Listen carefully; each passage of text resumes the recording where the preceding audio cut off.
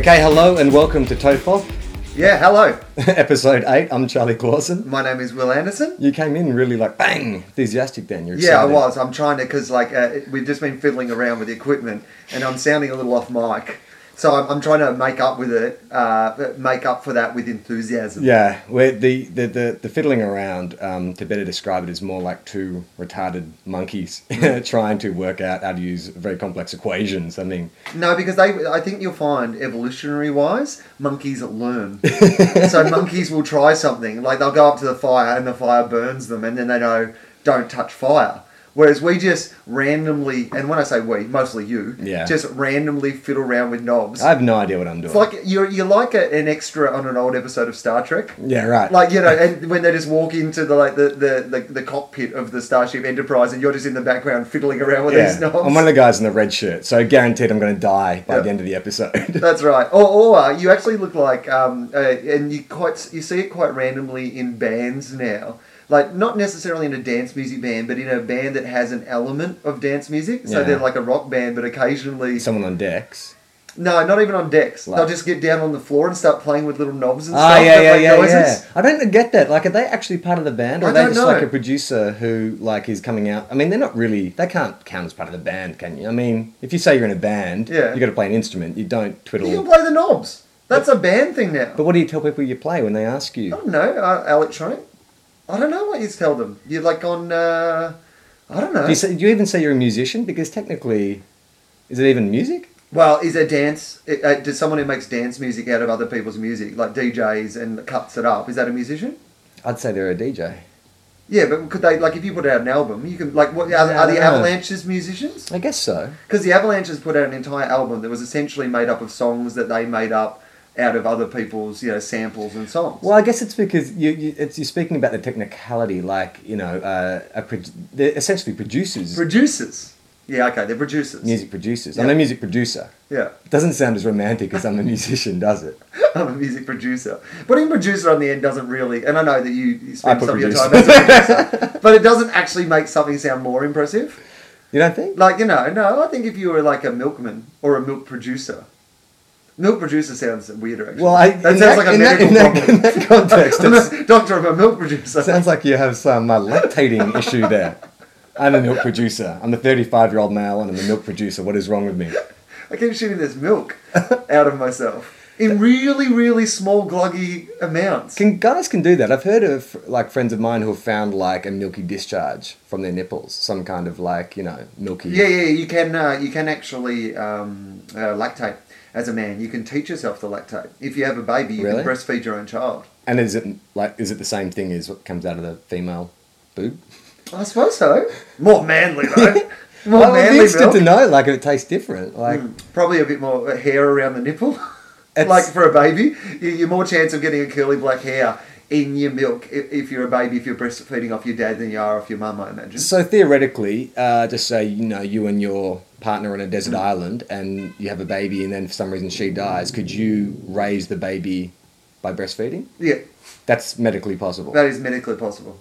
Are you sure about that? This isn't like the... What's happened? How do we get on the island? I need more context. Hang on a sec. Okay, shut up. Sorry, that's the dog. Why are we on the island? Yeah. How did me and my partner, get on this island? Shotgun wedding, because you got her knocked up. And so you eloped and you thought you'd take the Spirit of Tasmania down in Tasmania because you figured if there's one place in Australia where you're not going to get hassled for that kind of stuff, it's Tasmania, down in the Northern Territory. Mm-hmm. But the Spirit of Tasmania, it sunk and an undiscovered island in the Bass Strait. Mate, if I was stuck on an undiscovered island in the middle of Bass Strait, I would swim for land. Like that, it's barely the plot of Lost. I was going to say. I mean, if that flight out of Sydney that was heading for LA had landed on a small island in between Tasmania and the mainland, even Hurley would have swum for it. Even Hurley would have thought his chances were okay to make it to land. Yeah, you're a big Lost fan, right? Because I watched the first season and I really liked it, but it was just one of those things where I found it really hard to... There's only like... I don't even think there's one TV show I've ever watched the whole way through. 6 Feet Under, I think I've watched the whole series of that. Buffy the Vampire Slayer. But But I don't think there's any show that I slavishly have kind of followed. But you were way into life. As soon as I start something, I'm committed to seeing it through when it comes to television. I've never stopped watching something that I started watching, even if it gets shit. Yeah, like Smallville is a classic example. I think we've spoken about this before. You hate it. You I hate it and I keep watching it. Although I think it's actually starting to get okay. But is that just the weight of kind of Stockholm numbers? syndrome. Yeah, totally. I have Smallville Stockholm syndrome.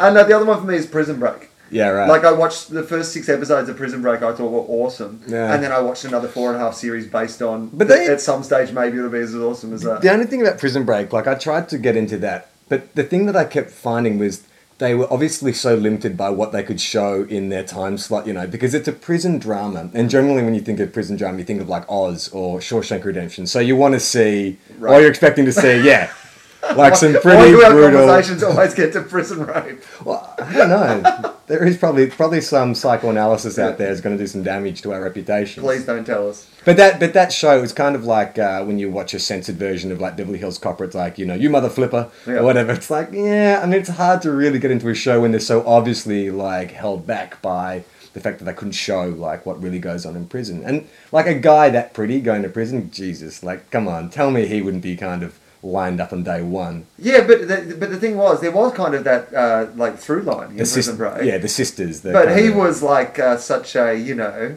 ultimate warrior, like genius ultimate warrior.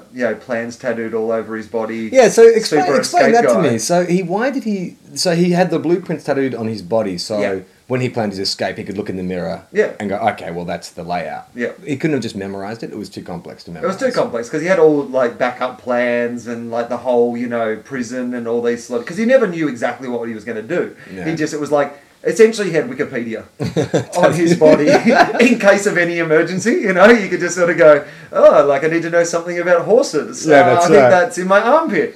And so one of the guys in prison's like, you love your mum. So what does that mean? It's like, no, I actually just love my mum. Yeah. That was the last one I got down. Yeah, I just like dolphins. That's the first one I got. No, it was kind of the equivalent of, because you didn't know exactly it was like when you used to cheat on YAM at high school in exams. Yeah, right. Right, and you don't know exactly what questions they're going to, so you have to write everything. Yeah. So that's what he kind of did. So you got all through Prison Break as well? Yeah, including the special telly movie that they did at the end. Oh, they do a telly movie? Yeah, it was kind of like a conclusion sort of thing. Did you ever see the Degrassi telly movie they did at the end of Degrassi, where it was like the most depressing end to a series? Like, I know Degrassi... What happened? Do you say Degrassi or Degrassi? Let's call the whole thing off. Degrassi. I used to have this high school teacher called Wally Vermaelen, who was my year 11 chemistry teacher. Yeah, right. And he was from Canada, and he always used to talk about, like in chemistry, we'd use examples from Degrassi. Do you remember being a Bulldogs fan? Do you remember that episode where, Wheels? Do you remember when he's wearing the Bulldogs jumper? That's right. Yeah. I know. That was awesome. I remember being like 10 years old and just being like, yeah! Like seeing the Victorian Football League logo. It's like, yeah, this is like, moderately successful team drama knows about Aussie rules. Yeah. Maybe. Or at least their costume design it does. It was Canadian though. So, it is the equivalent of like somebody wearing a maple leaf jersey Home and Away. Yeah, totally. Down at the surf club, But what was in the Degrassi telly movie? So in the Degrassi telly movie, it was so depressing. Like they didn't really leave it on a high note. It ends with Joey cheats on his girlfriend. Joey Jeremiah cheats on his girlfriend. And I think one of them ends up pregnant or with an STD. Lucy, the tall black girl, goes blind. Yeah. And from? Just something genetic, I think. And someone else ends up in a wheelchair. Like, I think it's... who's the girl, the one with a mole? She had what's her name? I think she's one of Joey's girlfriends. Anyway, one of those girls ends up either in a wheelchair or dead or something like that. And it was this 1 hour special that was like wrapping up the stories of these kids you've been following for 6 years. And it's like, oh my God, high school and then they all got out. Yeah, high school is a horrible, horrible place.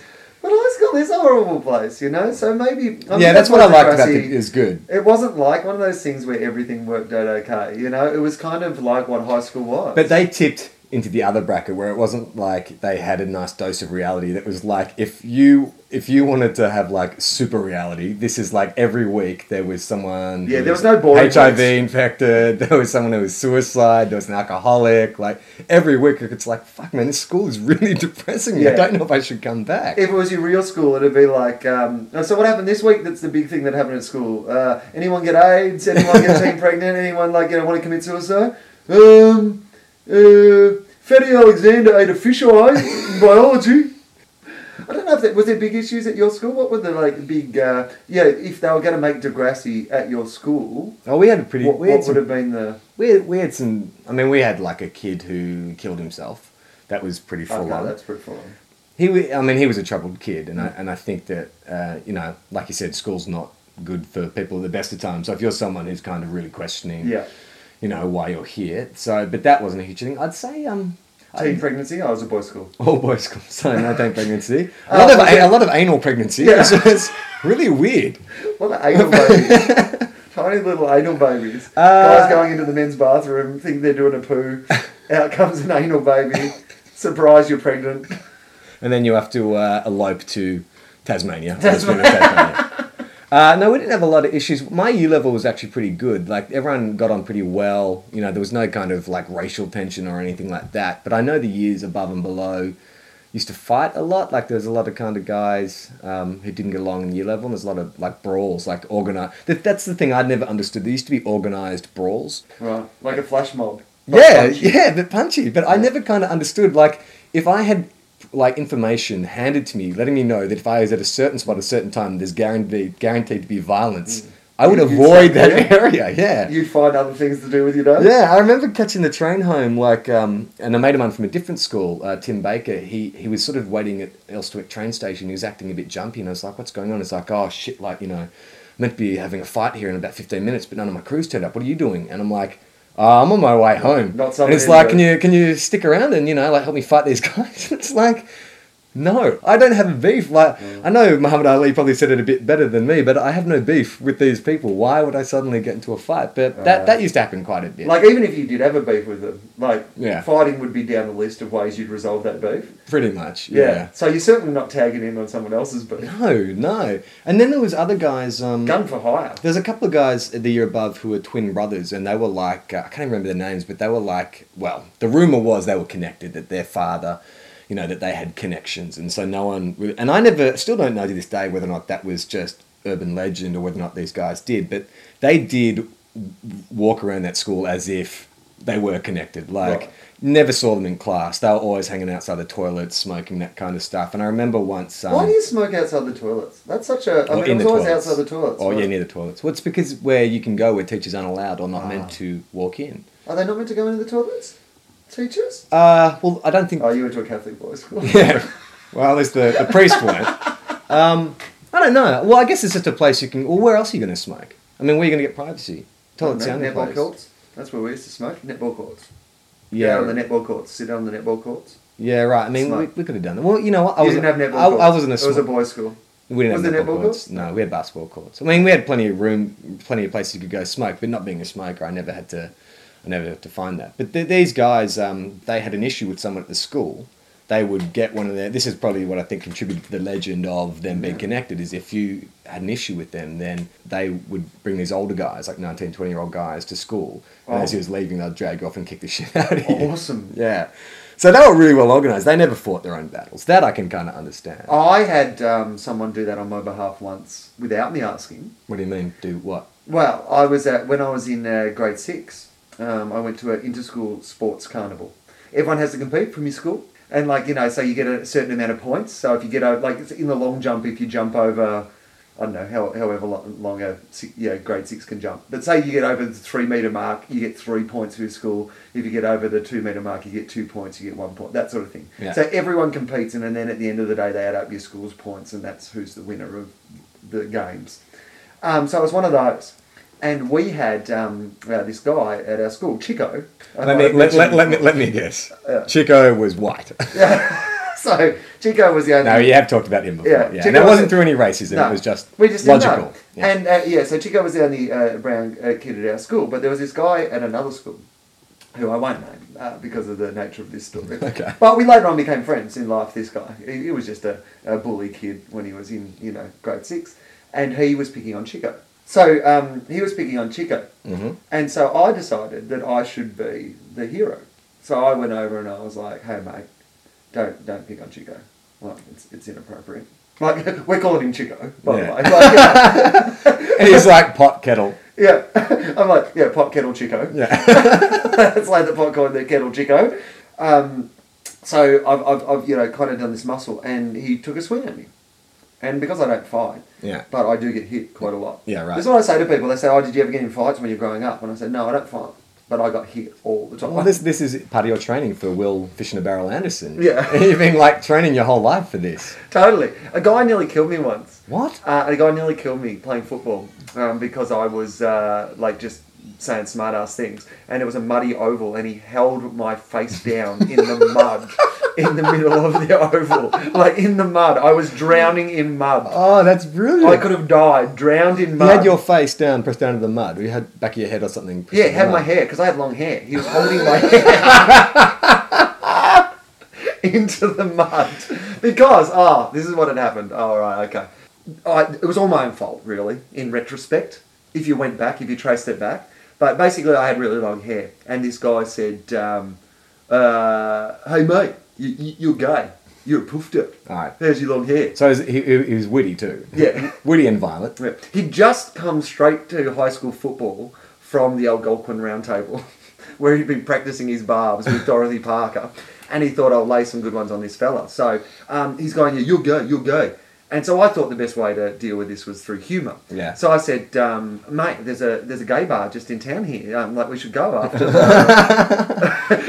And then ran basically away from him. And he got me in the middle of the oval, and he grabbed the back of my hair and held my face in the mud. This is a guy you went to school with? No, it was an inter-school game. Yeah, right. Yeah, and he was holding me down, and I was drowning in mud. Mud was filling my mouth and my lungs. What were your teammates doing? I don't know, encouraging him, chanting around, kill the fag, kill the fag. So, hang on, this doesn't work out how I wanted it to. Hey, one for all, no for one. No. So yeah, this guy, so I used to get in a bit of fight. So I went over to defend a Chico to this guy, and this guy hit me. And then, so I did nothing more about it and whatever. But then after hit you in the face? Hit me in the face. Whereabouts? I don't know, in the face. Well, I know, because I've only been hit in the face a couple of times. Where's he going to hit me? The forehead? Well, no, but because he hits you in the nose, that fucking stings, or he hits you in the jaw, that's all right. That's a good point. I mean, you didn't go down, is the point. So I did the big swerve around, and I've shaken it off, and I did what I was meant to do, even though I got hit. Yeah. But then there's this family from where I'm from, called the Heathertons. And they were all called Bob Jack, all the boys, because the dad was called Bob Jack, and then there was 7 boys who all had the nickname Bob Jack. Yeah. So this family, who were people were always, they had this real reputation. But the one that I knew, Corey Heatherton, who was a year older than me, I guess at school, or maybe in the same year as me at school, was an awesome bloke. I always really liked him a lot, even though he came from this family that were obviously a bit wild and off the tracks. And my dad had coached him playing junior cricket and junior football, and he had quite a great deal of respect for my old man, and so he was a good guy. Anyway, I later heard that after he'd heard about this incident, and after the sports carnival, he tracked down this dude and beat the shit out of him, on my behalf. And so, without me knowing, but then I suddenly got this reputation of a guy who could He's connected. You don't fuck with Wil Anderson. Yeah. Don't fuck with that faggot. The gay mafia will come get you. That's right. And so I became I had this guardian angel. I got punched out another time by this gang in Sale. Me and my mates had all gone to the movies together, a group of 5 guys going to the movies together, because we're teenage boys, and we'd gone to see the Teenage Mutant Ninja Turtles movie. And I deserve to be punched in the face, honestly. I was wearing a blazer, some sort of old man sort of blazer that I thought made me look some modern debonair Doctor Who. Yeah, right. Right? And I had Was it crushed velvet?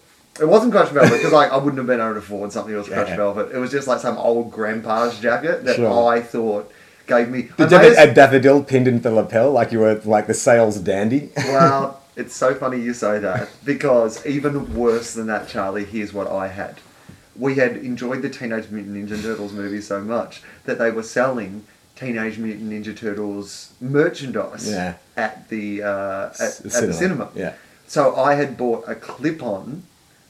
Who was the orange teenage Michelangelo? Yeah, he's a party dude. Yeah. So I had bought a Michelangelo clip-on turtle that I had clipped onto the lapel of my blazer, where your daffodil would have been. They weren't selling any bullseyes at the time. I know. I may as well have just put a giant target on my forehead. But so we walked down into the mall in Sale, just down from the cinema, and this gang of like another 5 like tough Sale High boys had come up to us and just knew, we went to the wrong school. That was all it was. They knew we went to a school that deserved to get beaten the shit out by their school. Yeah. And so they cornered us and they all came towards us. And like, the other thing too is like, I was the tallest of my mates, but probably the weakest. Yeah. But because when they've obviously sat around, I don't know if they sit around and like plan this out, or just they were so good at fighting that they naturally, found the one that they could best take on. Yeah. But I got the like toughest, biggest bloke coming towards me. And I'm like, hey man, everything's cool. We're cool. Hey, do you like the Teenage Mutant Ninja Turtles? This is Michelangelo. Heroes in half shell. We're on a mission.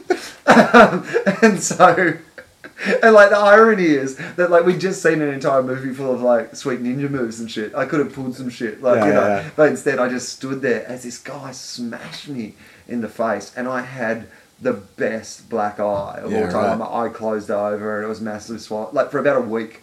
And like I remember playing cricket on the weekend, and everyone was like really impressed. Totally. It was really cool. Totally. Yeah. I remember when I was my first job I ever had. I was a dishwasher at this pancake restaurant, and there's a lot of older guys there, like 18, 19.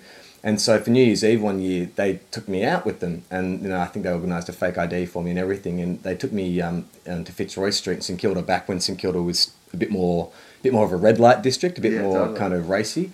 And I don't know how I got in, because I was one of those 16-year-olds who looked about 12. Yeah. But we got into the first place, no problem. And then there used to be a very famous bar in Fitzroy Street called Joey's. I'm not sure if that was around. Do you remember Joey's? No. It was one of those kind of places that has a reputation for, like, its bikies go there and drug dealers and stuff. It's not the kind of place... And underage dishwashers. Exactly. And so everyone went from this one party they got me into across the road to Joey's, and the bouncers were straight away were like, nah, this guy's not coming in. So all my friends kind of went in, which is fair enough, and I was sort of just hanging out on Fitzroy Street. And I was also drunk too, and as a 16-year-old, that wasn't very common for me either.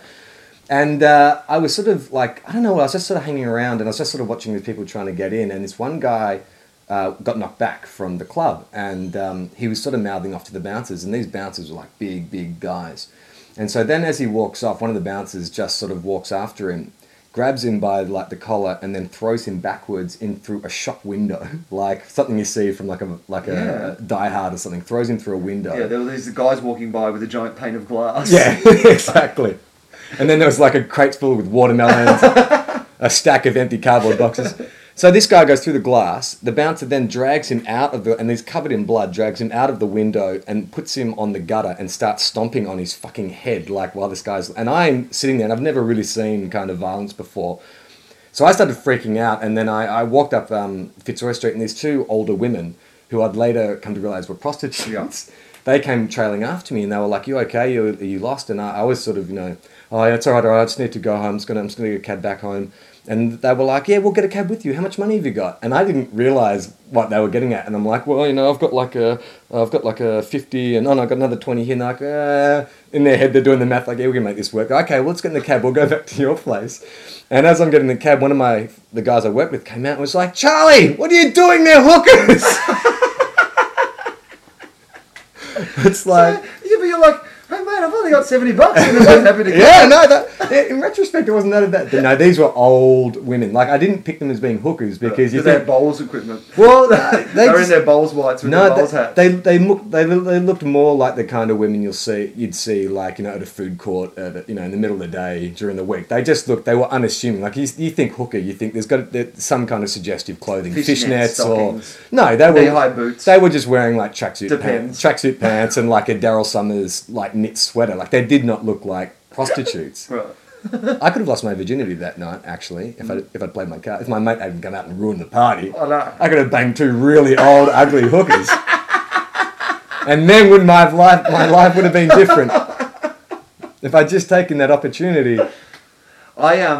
When I was on an under-15 schoolboys football trip to Melbourne, we were up playing in like the National Schoolboys Carnival, which was in Melbourne, obviously, and we went to Club X. I don't know if it was Club X, but like one of those adult cinemas, the one down on near the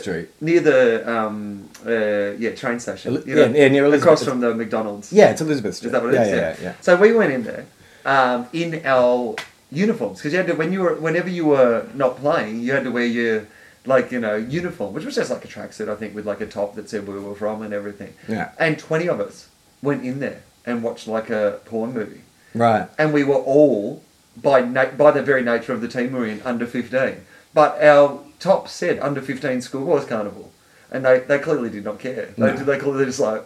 I mean, like, obviously we didn't get asked for ID, and we're all wearing under 15 schoolboys tops. Do you think it was easier then, or it's easier now to do that kind of shit, to be underage? Don't need to now. You can just, like, download the same shit on No, your maybe iPhone. not to go into a sex theatre, but to get into a bar and stuff. Like, I know when I was, like, 14, 15, and getting a fake ID and stuff, like, it was pretty hard. I think now, I don't know, would it be easier, like, for kids to fake ID? Like, the way I got my fake ID... Kids now could, like, put together a fake passport. Yeah, well, the way I got my fake ID, because if you didn't have a driver's license, you could get a key pass, which was, like, the approved proof of age document.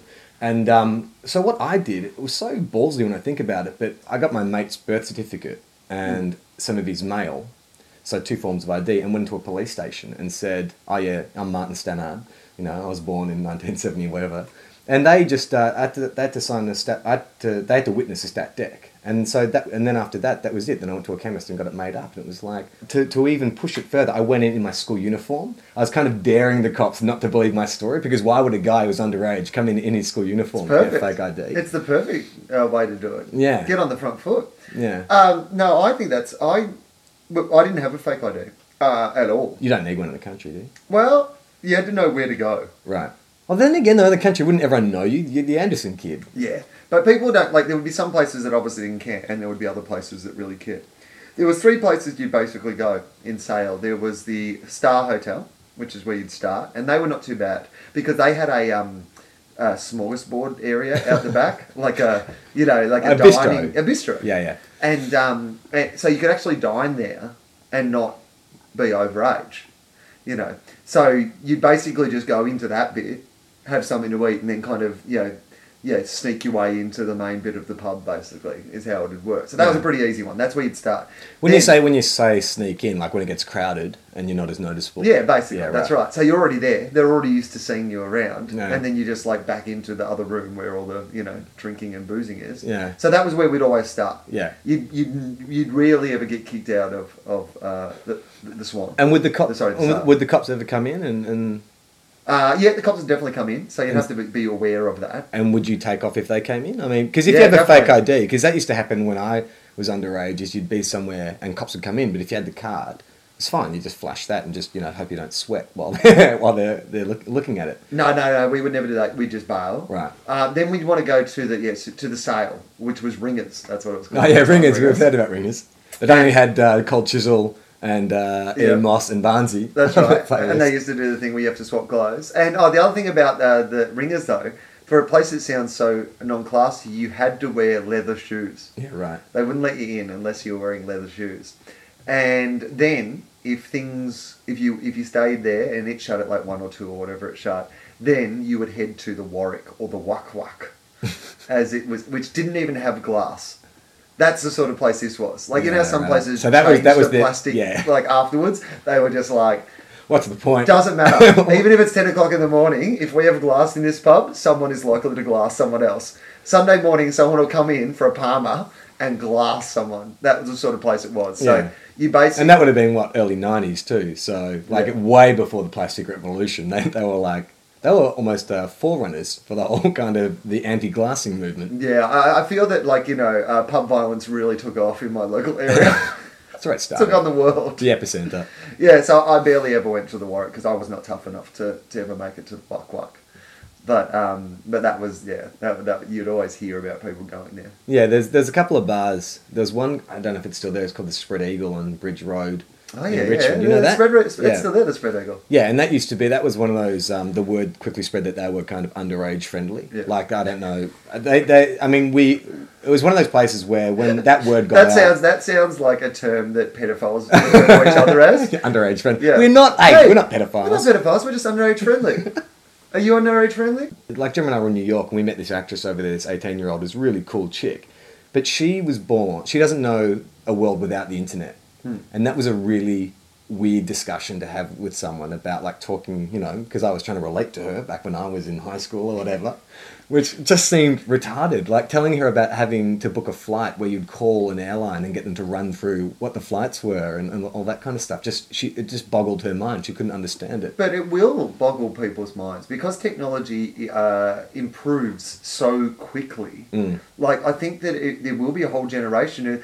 Can you imagine what it's going to be like to explain to children that you used to take a photo and then you would have to go to the chemist to get the photo developed, and it would take days. Yeah. As opposed to you can shoot it and just look at it straight away. Yeah. I don't know if I've told you my theory on this before, but I have this real theory that we don't appreciate photos in the way that we used to because of the quantity. Yeah, totally. Of them. You document... some people document every minute of the night out.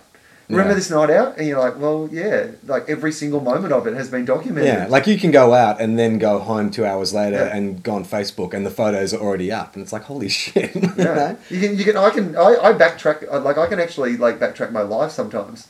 Find out where I was what shape I was in by how I get tagged on Facebook. How do you feel about Facebook? What's your... you're obviously into social media and stuff, but because I've got to a point with Facebook now where I actually try and avoid it because it lowers my self-esteem. I call it envy book because every time I go on, I look and see friends of mine, because everyone puts up their best photo or, just hanging out in Paris, maybe I'm going to catch a show at, the Moulin Rouge. And it's because everyone is grooming and doing their own PR now, it only serves to make me feel worse about myself. So I'm having to kind of limit. I treat it like sophisticated email now. I want to know when things are on and people's birthdays, all that kind of stuff. But the actual kind of the constant, it's not self-promotion because I'm a self-promoter. I have a problem with that, but it's the fact that it makes me feel bad about myself. Well, you know what you've got to do is either you've got to become more successful, or you've got to get less successful friends. Yes, that's exactly right. I don't think it's actually Facebook's problem. I think it's just that you've surrounded yourself with highly successful people who are doing interesting things. Well, if you just lowered your standards and your social group a little, they'd be like, oh my God, did you see Charlie made a sandwich? I wish we could afford bread. Have you heard the not entirely good sound on his podcast? It's pretty underwhelming, but wow. Charlie has a place to record things. That's what you need. You just need friends who are a bit more I started off like a Facebook guy, and then you introduced me to Twitter, and now I'm addicted to Twitter. Twitter, that's my news source now. I pretty much follow the websites, because news.com, any celebrities you're into, musicians, bands, whatever, and you get the information immediately. And then when you actually buy a newspaper or go online to a newspaper website, you're like, oh man, I heard about that at least 35 minutes ago. The great thing is that you individually, can create your own world of things that you're interested in. Yeah. When you read the newspaper, you're really reading a whole bunch of things that other people have decided you need to know. Yeah. And you might not be interested in all those things. Yeah. You're I do like sport, and I'm interested to know what happened in the election, but I don't really care about, Epicure. or whatever it is. Yeah. You know what I mean? Yeah. Whereas like on Twitter, you can just have your own world where you're just like, oh, I've been updated with the football scores and now some comic book news. Yeah, exactly. And that's why, like, I think it's there was a time where you'd feel shame about, like, you know, things that you were interested in.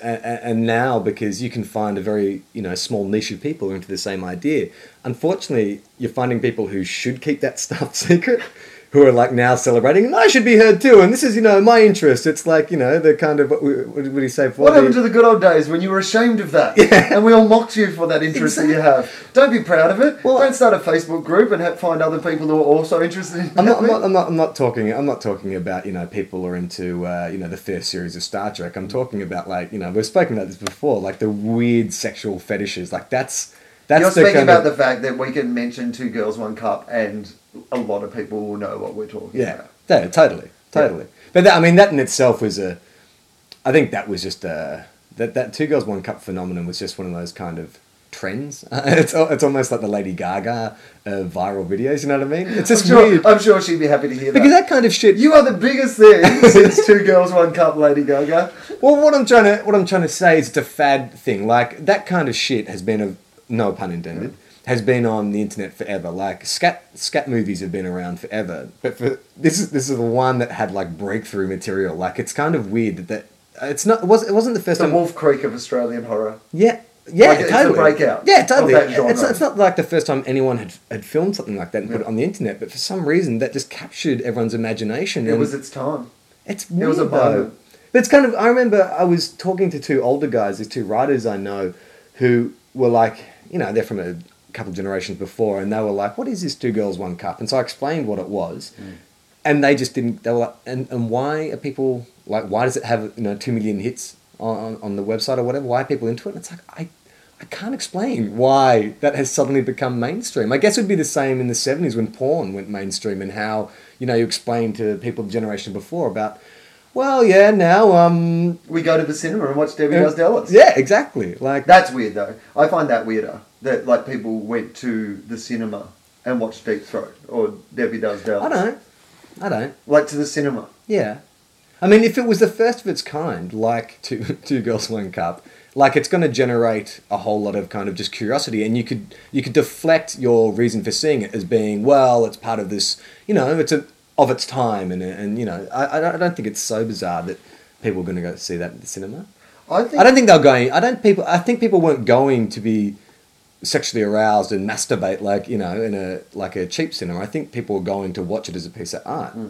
Something that is so kind of underground can be celebrated by everyone and become so mainstream for such a like I saw short this period week of that Ed time. Hardy is going out of business. Yeah, that's weird. And, it just takes a few people. And not that surprises me, because, like, you know, it always looks like people had, like, thrown up on their clothes or whatever. Yeah. But a fairy fucked their t-shirt, I think, was the best description. Just made it easier to identify people you didn't want to hang out with. Yeah, that's right, from the distance. Yeah.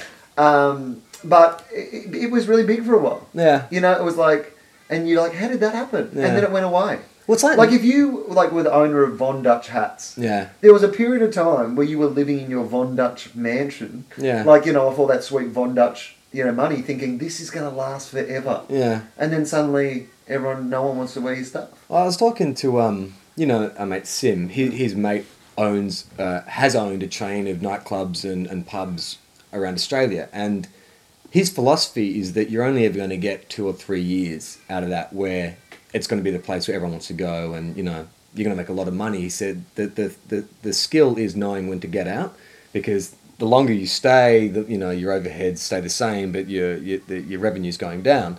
And that's exactly the same for fashion or anything like that. It's like the Subi guys as well, you know. I mean, that was the hottest brand going around. Like, you couldn't go down Bondi without seeing someone wearing Subi. I mean, is it even still around? I don't know. Yep. Or it became K-Subi or something. Yeah, Kasubi. Kasubi, yeah. They had to change it because when they went international, there was already a Tsubi. Yeah. So they had to it was a Subo, I think it was. Anyway. With Susan Boyle. We can't make these jeans in case somebody confuses them with the really cool skinny leg jeans range put out by a Britain's Got Talent winner, Susan Boyle. No, it was a Tsubo. Right. I'm pretty sure. It was a Japanese brand because I had some of their shoes. I had some white leather Subo shoes. At one Subo stage. shoes? Yeah, I did. Really? Yeah, I think so. I'm pretty sure they were called Subos. But yeah. That was the brand that Subi had to change the name for. But yeah, they were like super white hot for a while. I mean, eventually they're going to be in Kmart, like 26 Red, like Mossimo, like all those fucking labels that are really hot. I guess if you are the person behind that, you just want to make sure that, you know, you sell while your stock in the company is really high and then get out before it becomes, you know, Kmart. I've never really understood fashion. I try to desperately cling, you know, to the vague area of fashion. Yeah. But I've never been like a cutting edge fashion guy. Every time I've tried it, it's worked out really badly. I remember trying to buy. I bought a puffy jacket once, and that it was out of fashion. When was that fashionable? The early Wow, early I don't know noughties. if it was. No, early noughties. I think I seen. Yeah, it was back, and I really did not look. I looked like someone who'd fallen. And off you the went through a side of real boat. rave era too. I remember Yeah, when I first met you, you had a lot of reflective clothing. So yeah, no, I definitely. I think that if people really want to warn young people away from taking too many drugs, they should show them the fashion choices you make when you are too consumed in that area. I made a lot of bad drug like there's no sober way that you think pants that flash, like as in like have lights that flash, are a good idea unless you're working at night or taking too many drugs. Or lost at sea. Yeah. I mean, don't get me wrong. In that period in my early 20s, if I had to work at night or get lost at sea, I had the perfect attire. Yeah. But that was you had a distinct look. I mean, I wouldn't say you were... I mean, that was a fashion. Like, you definitely kind of belonged to a clique. Yeah. A raver clique. Yeah. But that's impractical, those clothes. I remember I opened your cupboard once, went to borrow a jacket, and you had 3 jackets of the same make, just in different colours. Like, it's almost like when you go into the Batcave and he's got his kind of radar suit, and he's got his snow suit, and he's got his fireproof suit. It was like... And you said very well, you know, I know I like it, so I'll just buy lots of different colours. I still do that. Oh, do you really? I get like, you know, 5 jackets and they're all black now. but they're basically all the same. I have like about 20 jackets in my cupboard that are all variations on a theme. Have you still got the reflector pants? No. I think they went to a salvo place. Yeah. Yeah. They went to a very groovy salvos. Yeah, there is now a homeless guy who never lonely at night. So you did have to get little batteries for them though. They had little batteries. Oh really? Yeah, like you'd have in a watch. Surely they just should have come up with some kind of kinetic battery, because every time you're wearing them, you're going to be like doing that little raver 2-step. You don't need to power them with batteries. You should just be like, what are they, you know, those ones, the batteries that self-charge when you move That's it? right. They could just have them in the back, and you just think, oh, my lights are going down. I've got to get out on the floor. Put on some deep bass. I remember when I was like 13 or 14, I was really into the Lost Boys. And I really wanted to dress like Kiefer Sutherland, the Lost Boys. You know, it was like the leather trench coat. Yeah, and definitely. it was kind of like Spandau Ballet meets Terminator 2 or something. Yeah, it was a bit of a camp look, but because he was a vampire, It was pretty fine. cool. Yeah. And so I went, I was out with my mum, and I was in this op shop, and I found this old like leather trench coat, and I said to Mum, you know, can I get that? And she bought it for me. And I remember I put it on, and Practical. And I had a couple of leather gloves. I put the gloves on, and had like I think it was a polka dot shirt as well that I wore under it. And I went out. My sister used to work at a video store down in Port Melbourne, so I went down to catch up with her. And I've walked in. How old are you? Like 12 or 13. And so I had my had my leather collar popped, and you know I had my leather gloves on, and I walked in like thinking I looked like Kiefer Sutherland. And I walk in and my sister's behind the counter, and she just stares at me and she's gone, "You look gay." It's like, oh yeah, I was a bit too young to read the homosexual subtext into the way the Lost Boys were styled, but you know what? Oh man. Yeah. I think it was the arseless chaps that really put it across the line. Well, I also had this other weird thing too, where I was really into Tim Burton's Batman, and I really love Michael Keaton, like it's my favourite actor. Still is one of my favourite actors. And you know how Michael Keaton has that kind of, it's like a pout. Like he's you know, when he's concentrating, it's like Clint Eastwood has that squint. Michael Keaton has this kind of pout, and especially when you put him under the Batman cowl, he had this kind of pout. And I noticed that I don't normally have a pout, so I used to work on my pout. Oh, no. And I would be like in the mirror, and I'd like just pout, and then like try and kind of like bring that into my normal life, like try and pout and squint in normal life to try and sort of create this sort of It sort of became more popularised by Dylan in Beverly Hills 90210, that, you know, you do that kind of squinty, pouty kind of thing. But, yeah, again, most people just like, is something wrong with your eyes? Like, why are you squinting? Why are you pounding? Is there something wrong? The only one I was really obsessed with, and I was really obsessed, and I thought I was him a bit when I was a teenager, was Judd Nelson. Judd Nelson from Breakfast Club. Breakfast Club, yeah, Bender. Yeah. And that whole, like, you know, bad boy, you know, detention routine. Did you have the long hair? Yeah, I had the long hair. Yeah. And that was really, like, and that whole attitude, I was really into. But I still, to this day, think that if Judd Nelson had died straight after Breakfast Club, he would be our generation's James Dean. Yeah, I reckon that's a fair call. Yeah. Like, Bender is still pretty influential. But particularly if he died, like, in some sort of tragic Hollywood rock and roll way. Yeah. Overdosed or something like that. Yeah, he would have been like, everyone would have been like, oh my God, he was a genius. He was going to make so many better things. Yeah, totally. And instead of what Judd Nelson ended up doing. Did you see him at the Oscars this year? Yeah, he looked like he was working in a meth lab. Yeah, there's something really odd going on there. I was like, oh, it's that guy from Breaking Bad. Oh, no, it's Judd Nelson. Yeah, he didn't look good. Maybe he's running a meth lab. Fuck, man. I would buy meth off Joe Nelson. It's good to die young. Like, it's really good to die before your flaws become apparent to everyone, you know? Like, yeah, James Dean could have been in Rocky and Bullwinkle. Yeah. Do you know what I mean? Like, you know, that's the thing. If you keep living, you end up making, you know... Although Marlon Brando sort of maintained the kind of, like, image, didn't he? Like, he sort of... I mean, he didn't become a complete joke. No, I mean, I guess he just ate, didn't he? Yeah, but he still maintained that kind of rebel attitude, and, you know, and actors still look up to him, and everyone wanted to work with him, even when it became abundantly clear that he was a prick and really hard to work with. Like, everyone still wanted to work with him. I mean, I don't know. Is it? But lots of them. I mean, like, you know, like Paul McCartney, I think, gets a hard time because he lived. Yeah, totally. You know?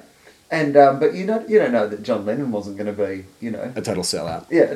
But you know what? That's the other thing is, like, everyone's always on this artist back not to sell out, and it's like, fucking, like, isn't it good enough that that he gave you the Beatles? Yeah. Like, why are you still, like, wanting him to be these things you have? You're like, good luck to you. Like, you do what you like now. Yeah, exactly. We had the Beatles. Yeah. Go and roll around in some cash. Yeah, totally. Don't you think that, though? Like, it's like when people go on about Robert De Niro, and it's like, oh, you know, he just did Rocky and Bullwinkle, or, you know, Meet the Parents. It's like, he gave you 20 years of really, really good acting. Like, he really busted his balls. Are you going to, like, begrudge him wanting to do an easy role? Like, wanting to make some money now? Like, what? Yeah, I guess people do, though. They do, because they're like, if you feel like it devalues the thing that you like, which it shouldn't. Yeah. It's just a different piece of work.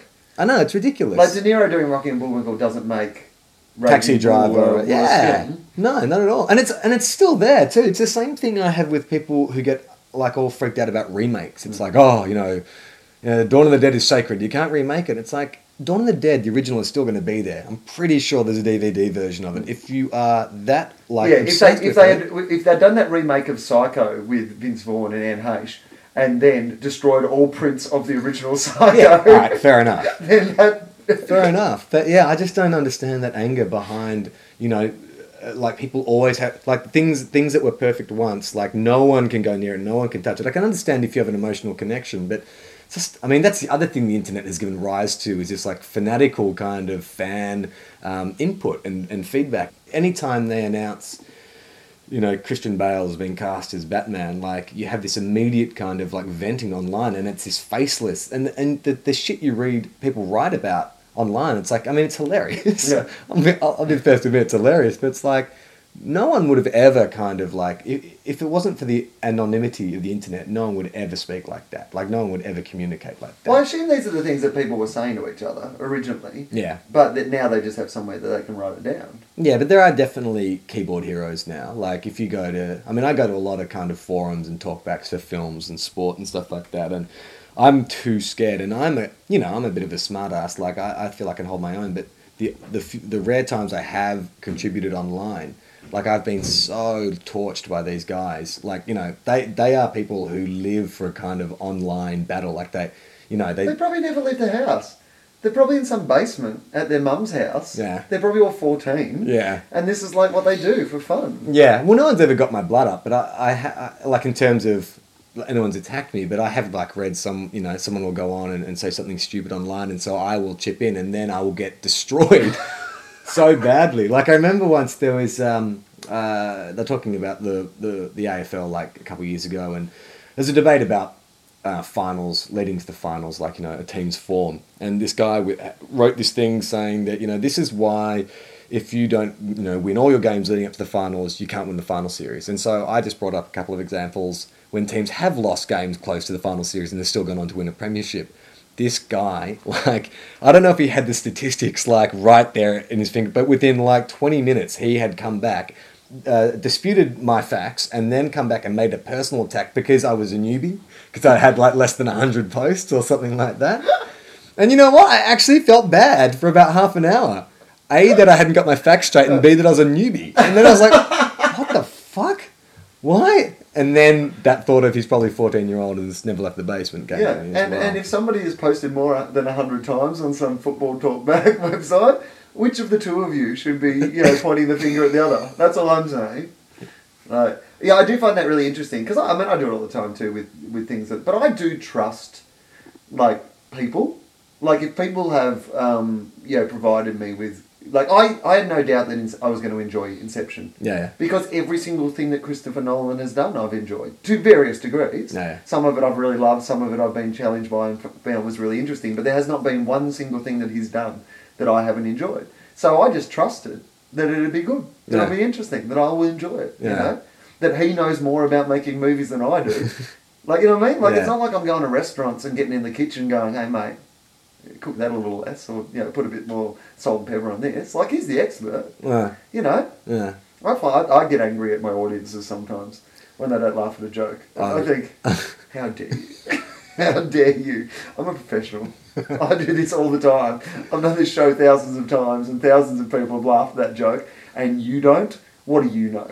How often do you come to comedy? Have you ever said that? Who are you to doubt me? Have you ever said something like that? I mean, probably. I've seen comedians do that before, where they'll turn on an audience for not getting a joke or not liking a joke. It's always awkward.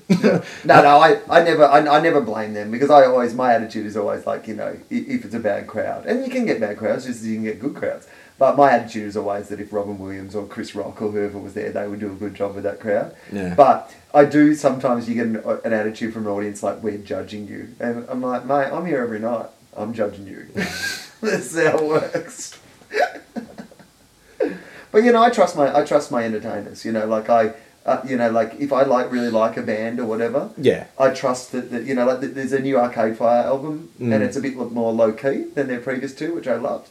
And so it's taken me a little more while to get into it. But I trust that they were doing something, you know, they're trying to do something a bit more interesting and do something a bit more exciting. And so I go, all right, cool, well, I'm going to go with this because I like you as an artist. So I'm going to, like, see where you're going with this direction. And how long does it take before that trust gets lost?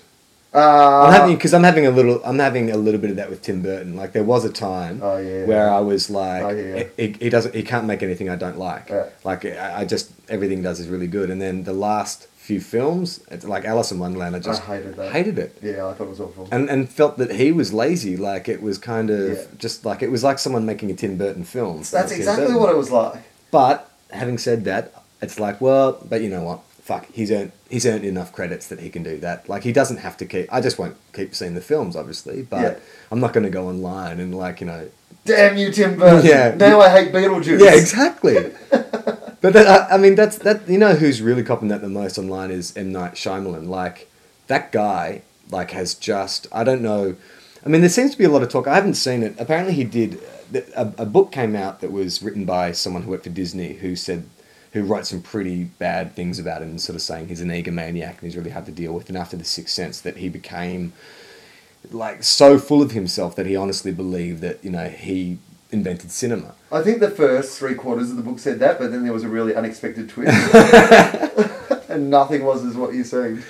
But yeah, well, but that's it. And he's a guy who, like, the internet, the fanboys online, like, they just have really relished, you know, his fall. And because I don't think he had enough credits in the bank.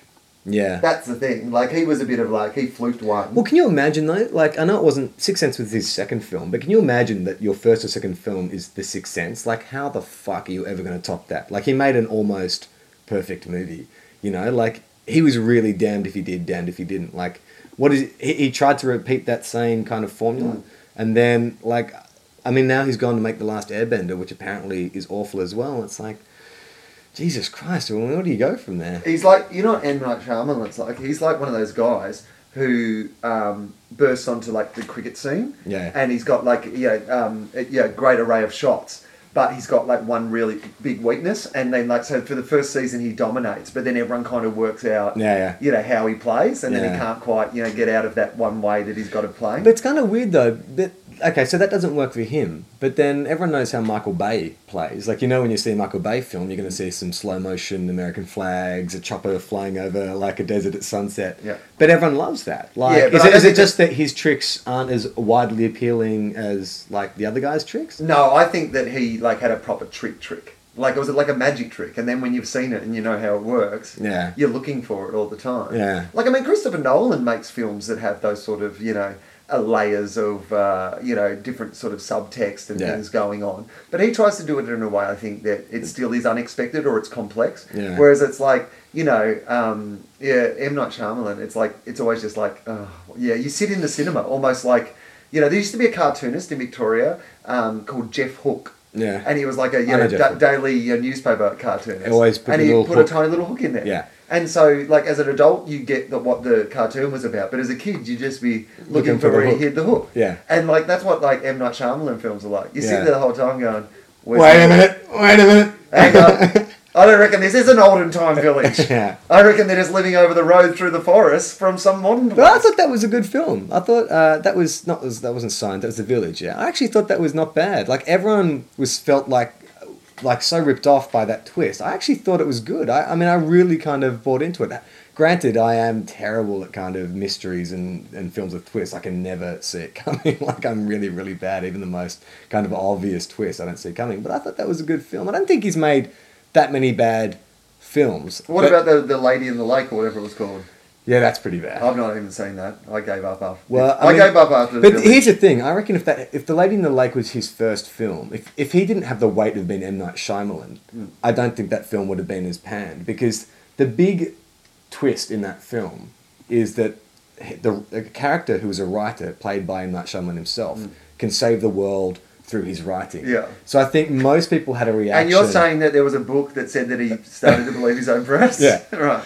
So I think people couldn't separate the fact that he was who he was from this, and so it just became offensive. Like, to watch it, it's like, you are an idiot. And so Is it also because he calls himself M. Night Shyamalan? Well, yeah, it's like McG. Like, McG still cops a heap of shit for being McG. I would too. I mean, it turns What's me wrong with against that? you. Why is that a problem? Like, I don't know. Tony Lockett is a plugger. You'd have no problem with. Yeah, but Plugger doesn't call himself Plugger. But I'm sure he doesn't go, hey, I'm Plugger Tony Lockett. Chopper Reed Lockett. calls himself Chopper. Yeah, well, I mean, but too scared to tell no him. one's going to tell him. If M. Night Shyamalan cut his ears off and started stabbing guys, I wouldn't mock his name either. But there just seems to be a bunch of. Why do you think it's pretentious? Yeah. I think he's pretentious. But what a M. Night Shyamalan, like, that's why is that pretentious? Oh, it just sounds, I don't know, it just sounds I don't like him. I don't like the cut of his jib. You sound like you're in One Nation. I don't like him. I just don't like him. I am one of those people who doesn't like him. Yeah, you know what? I like The Sixth Sense, and Unbreakable? I didn't mind Unbreakable. Yeah. And that's Signs? it. No, hated it. Oh, Signs has some really good moments. You really hated it? Awful, hated it. Yeah. Didn't like The Village, gave up. Yeah, sure. That was it. And now he's lost you forever. That's it. Night. Have you seen... M, if that's your real name. Have you seen that? You didn't see The Happening then? No. What is that? That's his one he's done before The Last Airbender. Is a horror movie which starts off really well. Yeah. But it has Mark Wahlberg as the most unconvincing high school science teacher. Oh, yeah, right. And like him putting together the pieces, the mystery of this film, and by his knowledge of science. It's like, that guy has never opened a science book in his life. Hang on, I'll just call the Funky Bunch and see what they think. All right, so you've been listening to TOFOP. Episode 8, we're almost there at 10. So you say that as if that's like the amount that we've like signed a contract to make. No, I'm just we almost got to 10. Well, I'll just be honest. I never thought we'd make it past 5. Yeah, it's more shock and awe, shock and awesome. If you want to hit us up on the Facebook page and become a fan, you'll have all the details about where you can download each episode, and it also lets us know that people are actually listening. Yeah. So, and can you leave comments? Is that where you leave comments? Yeah, you can leave comments there as well. You can do it now. Leaving comments. You can do it now on a blog page as well, but to be honest, I never go there. So just do it on the Facebook page. Yeah. All right. Comments, feedback. Yeah, feedback. And don't get too aggressive with this because, as we've stated, the internet can be a really horrible place. Don't say you guys used to be really good, but now that I've listened to episode 8, it invalidates the first 7 weeks that I really enjoyed. All right, bye. Bye.